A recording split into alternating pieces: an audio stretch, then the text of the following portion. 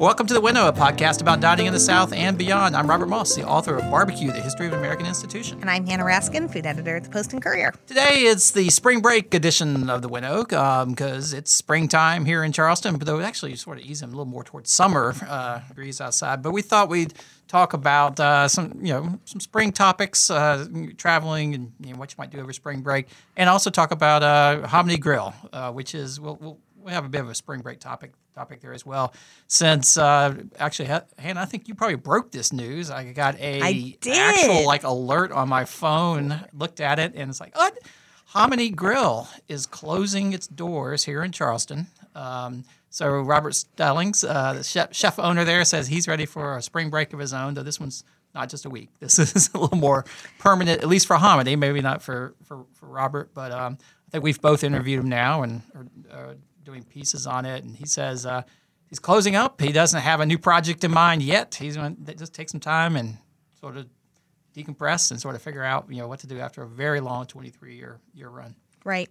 This was, as you say, huge news for Charleston, of course, the Southern food world generally. But as you said, we had a push alert here. This is such big news for Hominy Grill itself that Hominy Grill, for those who have been there, or if you haven't, what you may know about it, it's a pretty casual place, and we'll talk about that in a moment. But definitely a neighborhood restaurant. Definitely a neighborhood restaurant. And so in keeping with that, Hominy, as long as I've known them in a professional capacity, has not had a PR team or a publicist or anything like that. So it was notable that it was a New York City publicist who emailed me on Saturday to say, would you be interested in sharing some news? Which, of course, I was. Yes. But this was handled like a military maneuver. Like, right. It's not typical that Hominy would have a big city press agent. But this is indeed huge news that requires that sort of handling. Robert opened Hominy Grill in 1996. Right. And I was just chatting with him not too long ago, and sort of talking about just how things have changed in Charleston since then. And really, at that point, Charleston's dining scene was basically a 2 or 3 block strip of East Bay Street. I thought you were going to say at that intersection. Yeah, it's really almost an intersection. Yeah.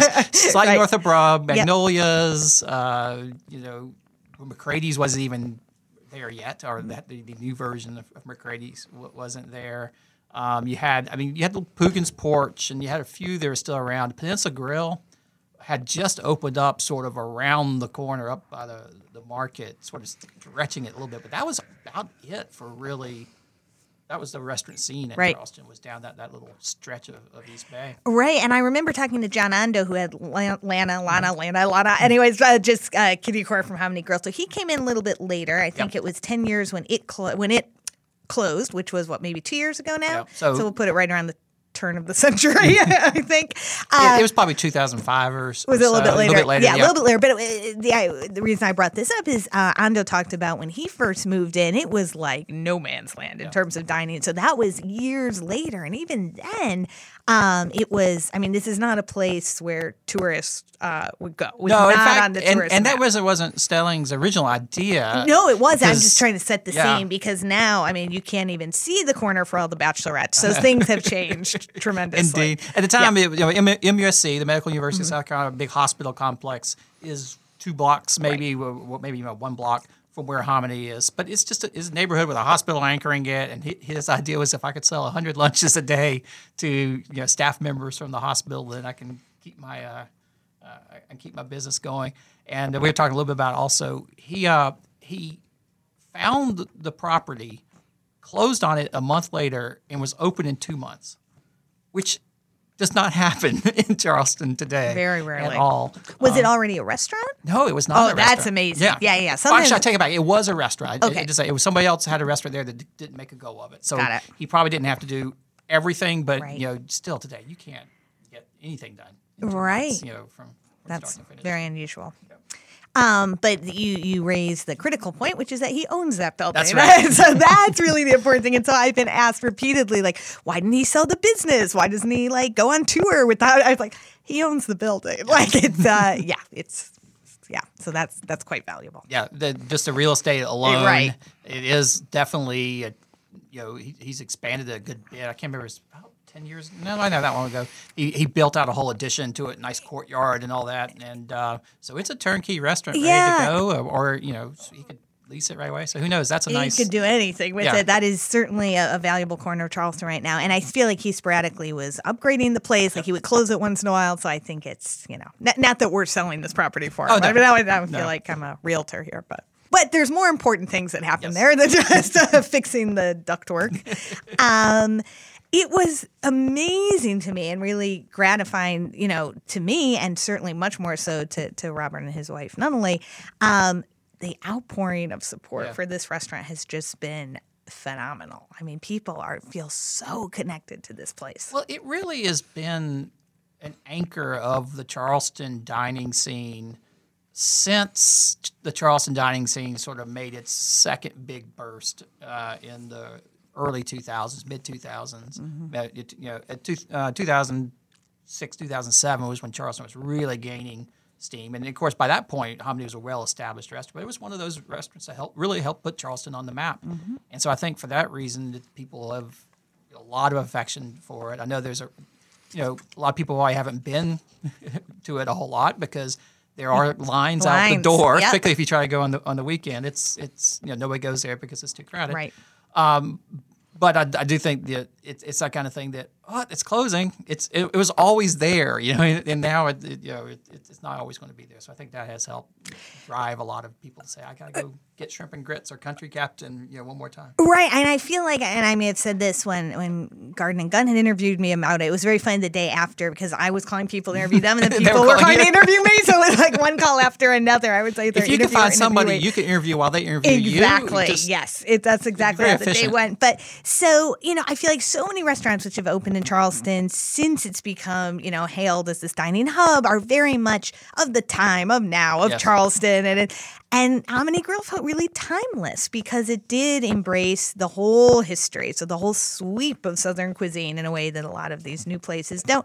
And because it felt timeless, I imagine that's why people didn't think it was going to close. It seemed like it would be there forever. It's always been there, at least in our collective memory, and why would it ever go anywhere? Right, because it really felt more like, and the word is overused, institution, but I think in many ways it did feel more like a community center or a place of faith. Like it didn't. It felt it had a feeling of permanence that these new places probably don't. And it's hard to remember what the restaurant world and the Charleston restaurant world and Southern food world was like when Hominy really opened its doors. It was one of the first restaurants anywhere to get a reputation, like a fine dining reputation, that served breakfast. It was such an odd thing at the time. Now everybody does brunches these days, right? But breakfast was was sort of how Hominy Grill made its footprint on the market. Right, and I think too we've forgotten a lot about just how everything was in restaurants, not just whether or not you stayed open for breakfast. Is when I spoke to John T. this week, he had said kind of the American cuisine caught up with Robert in so many ways that things that now we take for granted were new when he tried them out. I mean, the idea that you would be a respected James Beard-worthy restaurant that didn't put tablecloths on your tables like that. We just assume that. But Robert did that first. Well, what's funny about it, I was talking to him a little bit when I was interviewing about the sequence of how things sort of unfolded. So, he opened in 96, got a lot of acclaim. He said one of the reasons he got a lot of acclaim is all the travel writers were coming to Charleston when Charleston was getting a lot of attention in the late 90s as a travel destination. And they're writing about Charleston, but they have to do the sidebar about where to eat. And where to stay, where to eat. And because they serve breakfast, he said we got in all those magazines because we had breakfast. Yep. I don't think he planned it that way, but it worked out great. So he sort of got mentioned. Yep. But it just sort of built and sort of grew. And then he was doing originally breakfast, lunch, and dinner, which he said the dinner became more and more of a pain. And actually, the year before he got his James Beard nomination, he stopped doing dinner service. Oh, he did? Yeah, which I thought was curious. But then he brought it back. And he brought it back later. Yep. He actually paused it just because it was a pain. You have to switch over totally. They would close down in the middle of the afternoon. And at that time, they had to switch over, and they had to put the tablecloths and the candles on the table. Because before 2007, you could not do dinner with the way they do now, which is just a bare table with a brown piece of paper. Yeah, right. Put on top of it. So they had to switch it out, put all the linens out, put out the candles, and do all that. So he finally just got rid of that. And then, lo and behold, that's when all the James Beard critics sort of were visiting Charleston and eating there, and the next year he got the best chef Southeast without doing white tablecloths on his tables. Yeah. I mean, I think it is interesting. It does, although in some ways other restaurants have inherited what Robert invented, and we find these things everywhere. In some ways, Hominy did fill a very specific niche, and I'm very curious on the local level who's going to fill it. I mean, it was certainly the very best place to take families or some with children. I would often hear from people who are like, I really love food. I really want to experience Charleston, but I'm coming with my family. And that always sent them to Hominy. I took my own nephew to Hominy. It was great for that. And that's actually, I think, where one of the reasons it fits so well is because it was a place, if you came and visited, you could go there and get Southern food, comfort food, but you felt like you were in a Charleston restaurant. This isn't a place you want to go to, Nashville, or definitely not New York or anywhere else. This is the kind of place that only in Charleston. And it had the Charleston dishes, the shrimp and grits, the red rice, the country captain, all these things that are Charleston, but with its own little spin on it. So it fit a big need. Yeah, and so that niche, I mean, obviously you can get shrimp and grits everywhere, and it's actually pathetic how many places you can get it, but Hominy continued to serve dishes that weren't available anywhere else, right? As you say, the country captain, the pine bark stew, the shad roe when it was in season, I think he still has shrimp bog on the menu, which is his take on chicken bog, which is like a rice dish, sort of a peel-off kind of. Right. And I think he does the catfish Creole as well, which is a Charleston dish, despite the Creole name. And so it was what I was saying to someone else is like, I could be really lazy when people moved here from elsewhere and they were curious about a dish. I could just send them to Hominy and I didn't have to explain it to them. But now I'm going to have to send out recipes and pictures, and it's going to be much, much, much more difficult for me. My favorite part of Hominy was always or is still, because as I was speaking, there's still the Hominy's closing on April 28th. So as you're hearing this, you should still have a few days left. Prepare to stand in line. If you have some time, to wait, but get either the Charleston Nasty biscuit, originally named the Big Nasty, and changed to the Charleston Nasty after a little run-in, I think, with McAllister's. I think it was the McAllister's Deli chain had the trademark. One of my favorite features of it is still, for the next few days, the big chalkboard with all the vegetables, the sides on it, which is, in a lot of ways, he was putting chalkboards on the wall before everybody was putting chalkboards. So it's sort of like a throwback to the Beaten Three kind of place where, some are always the same, some would change. Only a few had meat in them.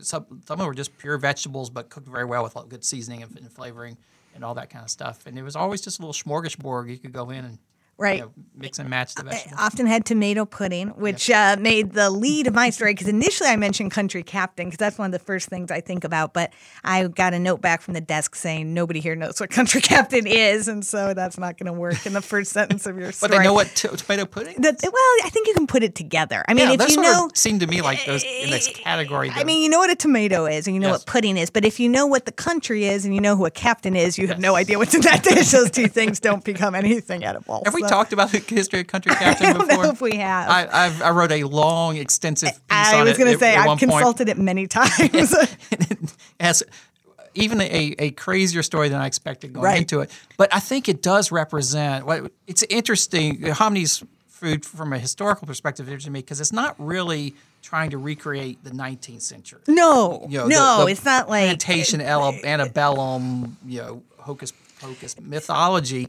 It's very much rooted in the 1950s in a lot of ways, and the 20s, 1950s and the 1970s. Yeah. You kind of had that feeling that it's that homegrown bohemian vegetable sort of thing going on. Did Robert talk at all about his brother closing his restaurant? No, I didn't realize. I know his brother had, I guess, 2 restaurants. Is he closing them or has closed them? And so I did not realize this until after I broke the news about Hominy closing. So I did not have a chance to ask Robert, but someone in Asheville alerted me to this. So I came up with the other Stelling because I lived in Asheville from 2000 to 2009. John and Julie. And they had Early Girl Eatery, which was also, just a wonderful, wonderful place that, and I will have to check. I actually can't remember if they closed it or sold it last year, but they got out of the Early Girl business. Okay. So I'm sure they must have talked. It's interesting that. It's funny. I did see somewhere, not when I was talking to Robert this last time, but something I was reading one point where like he said that he and his brother are both chefs. They thought about going in business as partners, but they both wanted to cook. So there would be nobody for the front of the house. Right. So they had to open separate restaurants, which I thought was funny. Right. So as you think of the lineage of Southern chefs and restaurants, I mean, certainly so that you have the blood relatives, right? Early Grill and Hominy. But I also think about Bill Smith retiring last year from Crooks because, of course, Robert came through the kitchen that's a connection. at Crooks. It all goes back to Bill Neal at Crooks Corner. Robert was there for about 6 years, I think. He started as a dishwasher, worked up to, I think, overseeing the whole kitchen. That's right. And long enough to come up with the idea for Hominy. Apparently, he walked away from there with an idea of what he wanted his restaurant he said to that he already had an idea in mind. Yeah. Because after that, he went to New York for like 10 years. Exactly. Before coming to Charleston. Yeah, and then Bill Smith took over from Bill Neal. That's right. After Bill Neal's death and has been keeping the Crooks Corner tradition going forever. And was it last year that he? Yeah, so he retired fall, announced a successor. Yep. Yeah, so Crooks is now in the hands of Justin Burdett, and Bill Smith has moved on because Bill and Robert both, again, have had these long, exhausting careers. I mean, these are both guys who are chefs of the old style. I mean, they were in the kitchen. I mean, I cannot tell you how many times I would watch, Robert. I lived in that neighborhood, just, going back and forth from the restaurant to the kitchen. They had a kitchen at the restaurant, but there was also an off-site what do you call that area? They're like commissary. The prep kitchen. Yeah, they have like an extra kitchen. And he was... I mean, these are two guys who both just work, just heads down working. Very different. Neither of them today. Were. Yeah, they weren't the.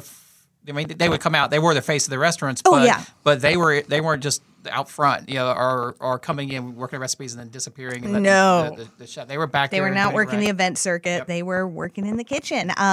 And had close relationships with their employees. I feel like they really, Hominy was not one that couldn't keep employees. I mean, I'm sure they ran into the same troubles that everybody does, but he had a pretty, long time staff, which speaks to the restaurant for sure. Yeah, and the restaurant owner exactly, looking to not just to take care of your staff and groom them and move on. I know Robert opened briefly Chick's Fry House, which didn't last. Did y'all talk about that? We did not. I talked to him about it. I didn't bring it up. Yeah, well, I talked to him about it. It was in the past. Yeah. I just think it's hard to open a second restaurant. Really hard, and especially in the Charleston market. But one of the reasons he did it was like a lot of other. Like I was talking to Aaron Siegel at Home Team Barbecue, who's opening his 5th restaurant now, I think.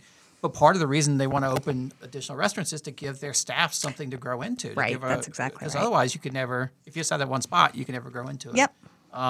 So I think that's just part of that DNA of somebody who creates a restaurant that lasts 23 years. And doesn't close because no one goes there, but closes because it's time. Yeah.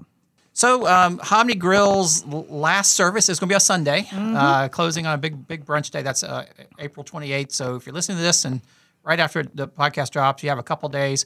I think if you get in line now, you might be able to get in to get a table for Sunday. But if you can't get in the Hominy Grill on Sunday, there is something else you can do. Or even if you can. There's no reason why you can't do both. No reason you can't do both. Although you might miss our VIP kickoff party for the Spirited Brunch if you're at Hominy Grill that morning. So the Spirited Brunch we've talked about on the show before. I just wanted to remind folks that it is this Sunday. Third year? Yeah, third year. So it's from 12:30 to 3:30 in downtown Charleston. It is free, no registration required. Just as a reminder, the way it works, we have about 20 downtown congregations just throw open their doors, and they all are asked to serve some kind of food that's representative either of their faith tradition or their local community. So I think we had. In last year previewing, you talked about past ones. Can you remember from last year's? What were some of the dishes that maybe surprised you or you thought were particularly interesting? I'm trying to remember what was served last year because obviously 2 years of 20 congregations, it all sort of runs together. I remember somebody served water. The Baha'i Temple serves water, so as to avoid any cultural overtones of any kind. I believe this year they're serving fresh fruit, actually, because the founder of their faith, had a motto about how something about the way we grow together. It says one of these kind of unity things that it was related to a fruit tree. So you can go to the Baitai Temple and learn that entire, in this case, it's not a temple, it's actually a museum. It's really worth checking out if you haven't been there. It's Charleston was actually important to the Baha'i movement. So they will have fruit. You can find out why. Many of the congregations serve something that's culturally significant. I believe it was last year one of the Catholic Church down on Broad made so they made a soda bread because their founder was Irish. And the soda bread was accompanied by okra soup that used to be a fixture of their fundraisers. They used to sell this okra soup, and they hadn't made it in years and years and years and years. Oh, that's great. They brought it back out. And they brought it back for the Spirited Brunch, and the reception was so enthusiastic that now they're fundraising with it again, and they're using it for their capital campaign, which I thought was really great. Yeah. But on Spirited Brunch Sunday, it's free, and it is delicious. So that's great. Last year we had the Huguenot Church, so we had Huguenot Torte. We have at least two, I believe, traditionally German congregations along the route. So there's always German apple cake, lots of pastries, lots of sweets. It's what we're doing this year, though, for the first time, and this is super exciting, is because it's a walking tour, we've always had to limit it to those places to which you can walk. Which is frustrating because that doesn't fully represent the diversity of faiths or their culinary traditions in the Charleston area. It just reflects the diversity of those who can afford a downtown meeting space. So it's a little limited to those who got here 200 or 300 years ago. Which it helps to have gotten here early. Yeah, exactly. A lot of space got taken. So this year, it's not a perfect solution, so I always sort of cringe a little bit when I say it, but it's better than nothing, is we're setting up essentially like an exhibit hall and have invited congregations to either side of the rivers to come and... That's a pretty good solution, It's a pretty good solution. It's better than trying to put everyone on a bus and truck them all around town, which just seems logistically and difficult. It's going to be such a lineup in there. And I feel like even if it's not the perfect solution to the Spirited Brunch, we may have world peace because we're setting up. It's really going to be great. So we've got the Mormons next to the Hindu temple. This is the first time we'll have a Spanish-speaking congregation represented. To remember who else is in there. It's going to be a great way. And what group. better way? I mean, food just gives you a great way to start a conversation, to go easy way. You don't have to if you were just going to walk up and have a dialogue with somebody, that might be a little more awkward than to walk up and get something to eat, ask questions about it, and then that can just go where it goes. And so to be clear, I mean, many of these places, they do have either their lay or clergy leaders, clerical leaders there on site. But you can do this whole tour and not get into any theological discussion if you don't. That's why they're not going to try to convert you. They're not going to try and convert. Now, the Mormons are serving little chocolate.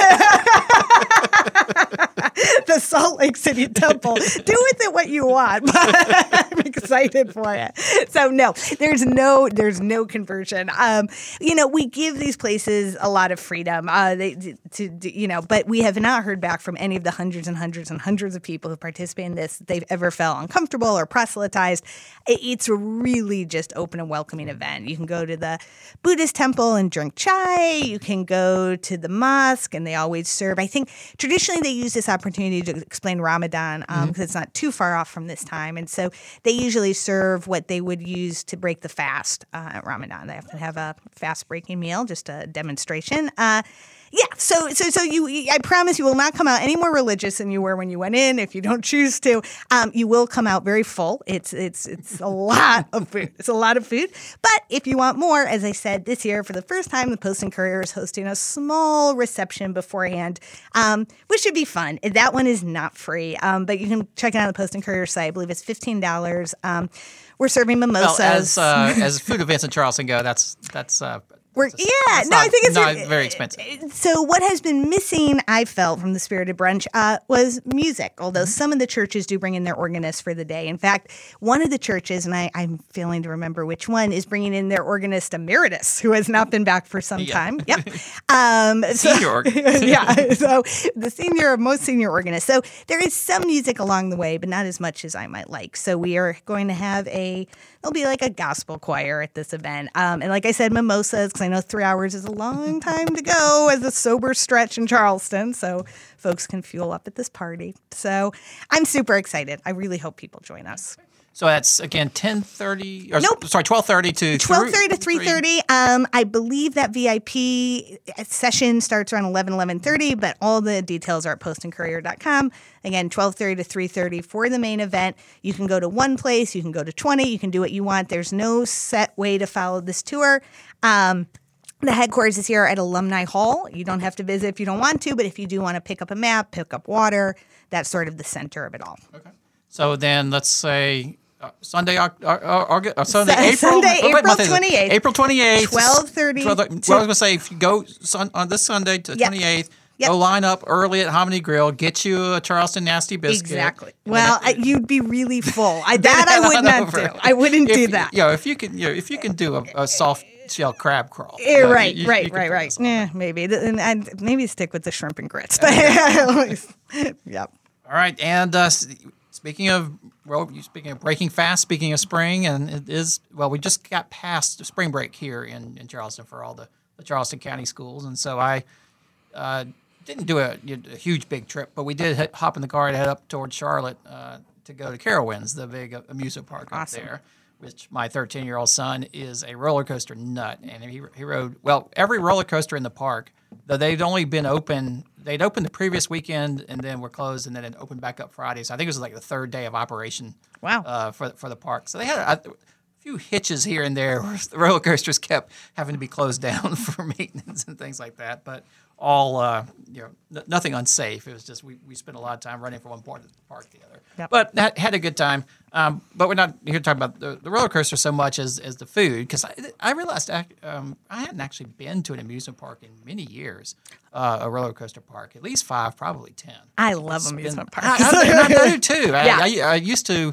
like my kids do now, I would go all day and ride roller coasters left and right, and get off and run around and get off and run around.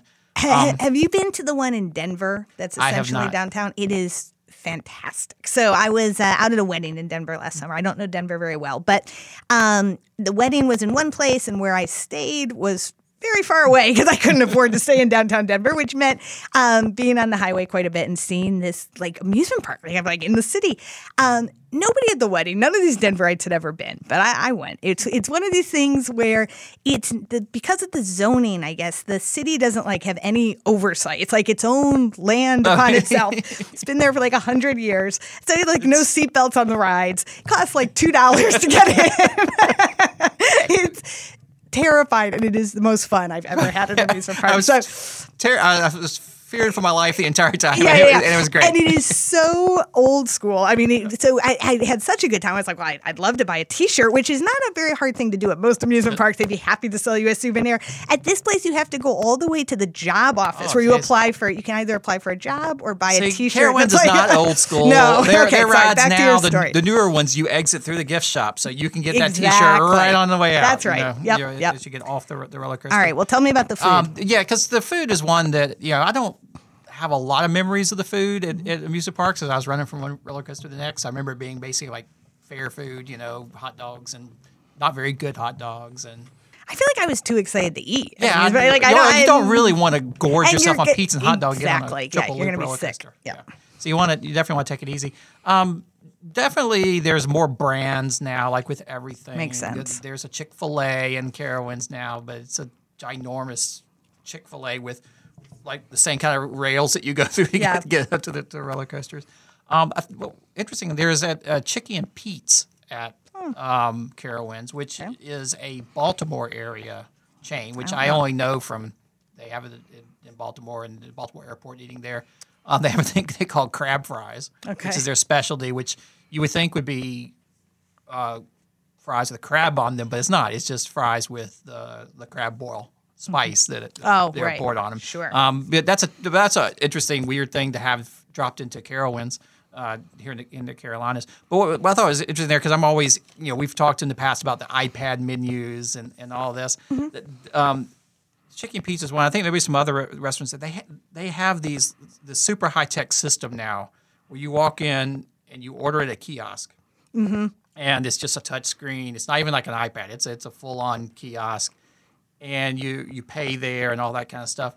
But the weird thing is, then you go to this like little register to like pick up your cups for your drinks. I guess so they ration out the drinks, and a few hitches with with this line. Like we got into a loop somehow trying to order just trying to get a bottle of water, and every time I pressed it, it kept taking you to the screen that tries to sell you the ginormous souvenir cup Right. that is free refills for the entire season for only some amount of money. And so that's a couple of things that are different. One is the giant souvenir cups that you can get refills on all day long is just, I think, a sign of the times of the continual drinking of massive amounts of soda from the time you sprint into the park to, I guess it's good for your caffeinated kids to keep sucking on. But also makes me think about, I'm still haven't found any automated solution that replaces ordering from a person in an effective way. The iPads are terrible. I hate those menus. But this one, you get stuck at a certain point, and there's no one to help you.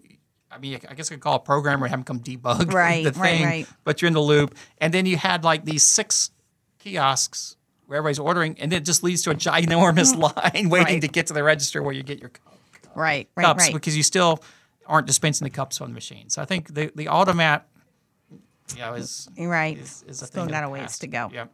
You know which amusement park has the best food? I haven't been to them all, but Okay. Well, I can't think of one because I don't really think of one that has great food. Which one? Dollywood. Dollywood. The food at Dollywood is terrific. And I always enjoyed it as a patron. And I think Kim Severson wrote a piece about it, I want to say like 5 or 6 years ago. They really put a lot of work into their food. And of the places to eat in the Pigeon Forge, Gatlinburg area, Dollywood's not bad. What kind of food do you remember? Any It's Southern. highlights? Southern style? Yeah. Well, that's the thing. I think while, like the Chicky and Pete's being at the Carowinds in Charlotte. Of course, it's Charlotte, so it's sort of a mix of all over.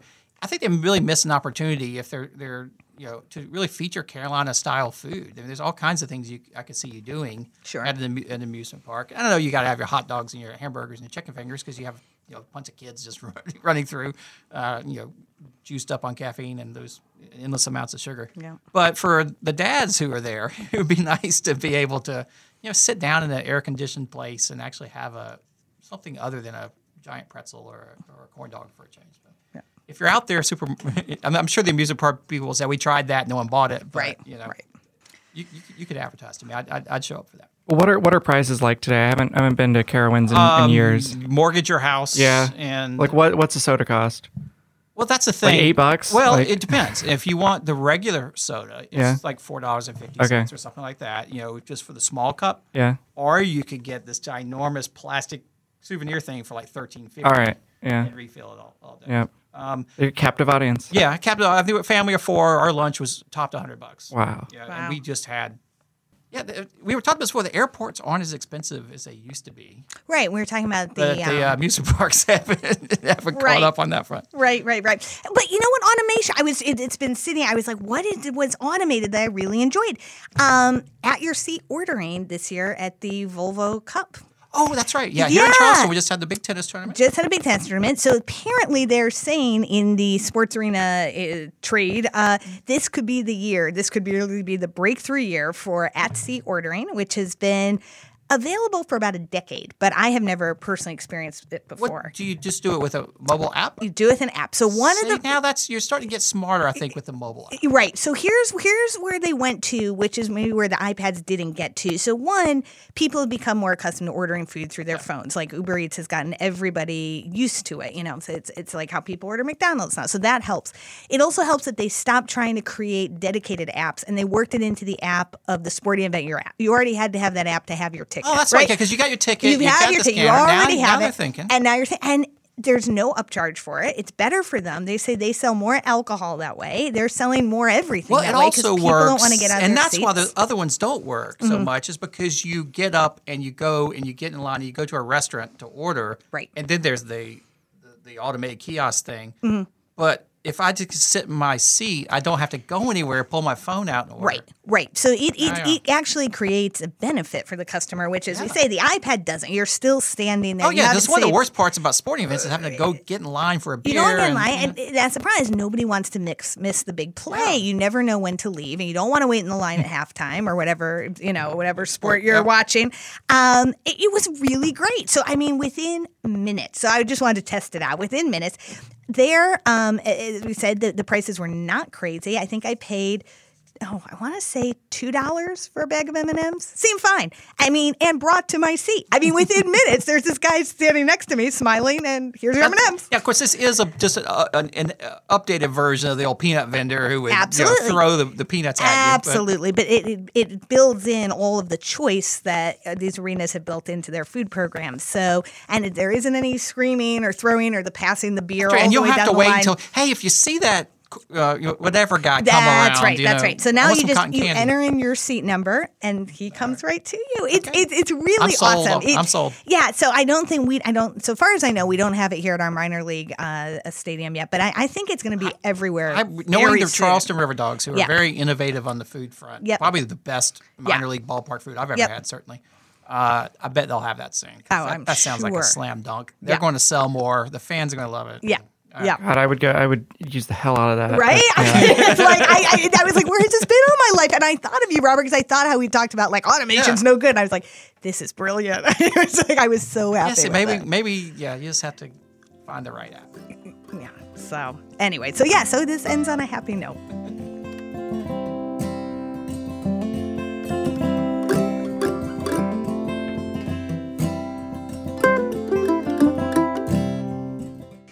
And that is all for this edition of The Winnow. We recorded today's episode in the Springtime Podcasting Studios at the Post and Courier Building in downtown Charleston, South Carolina. If you enjoy listening to The Winnow, help other listeners find us too.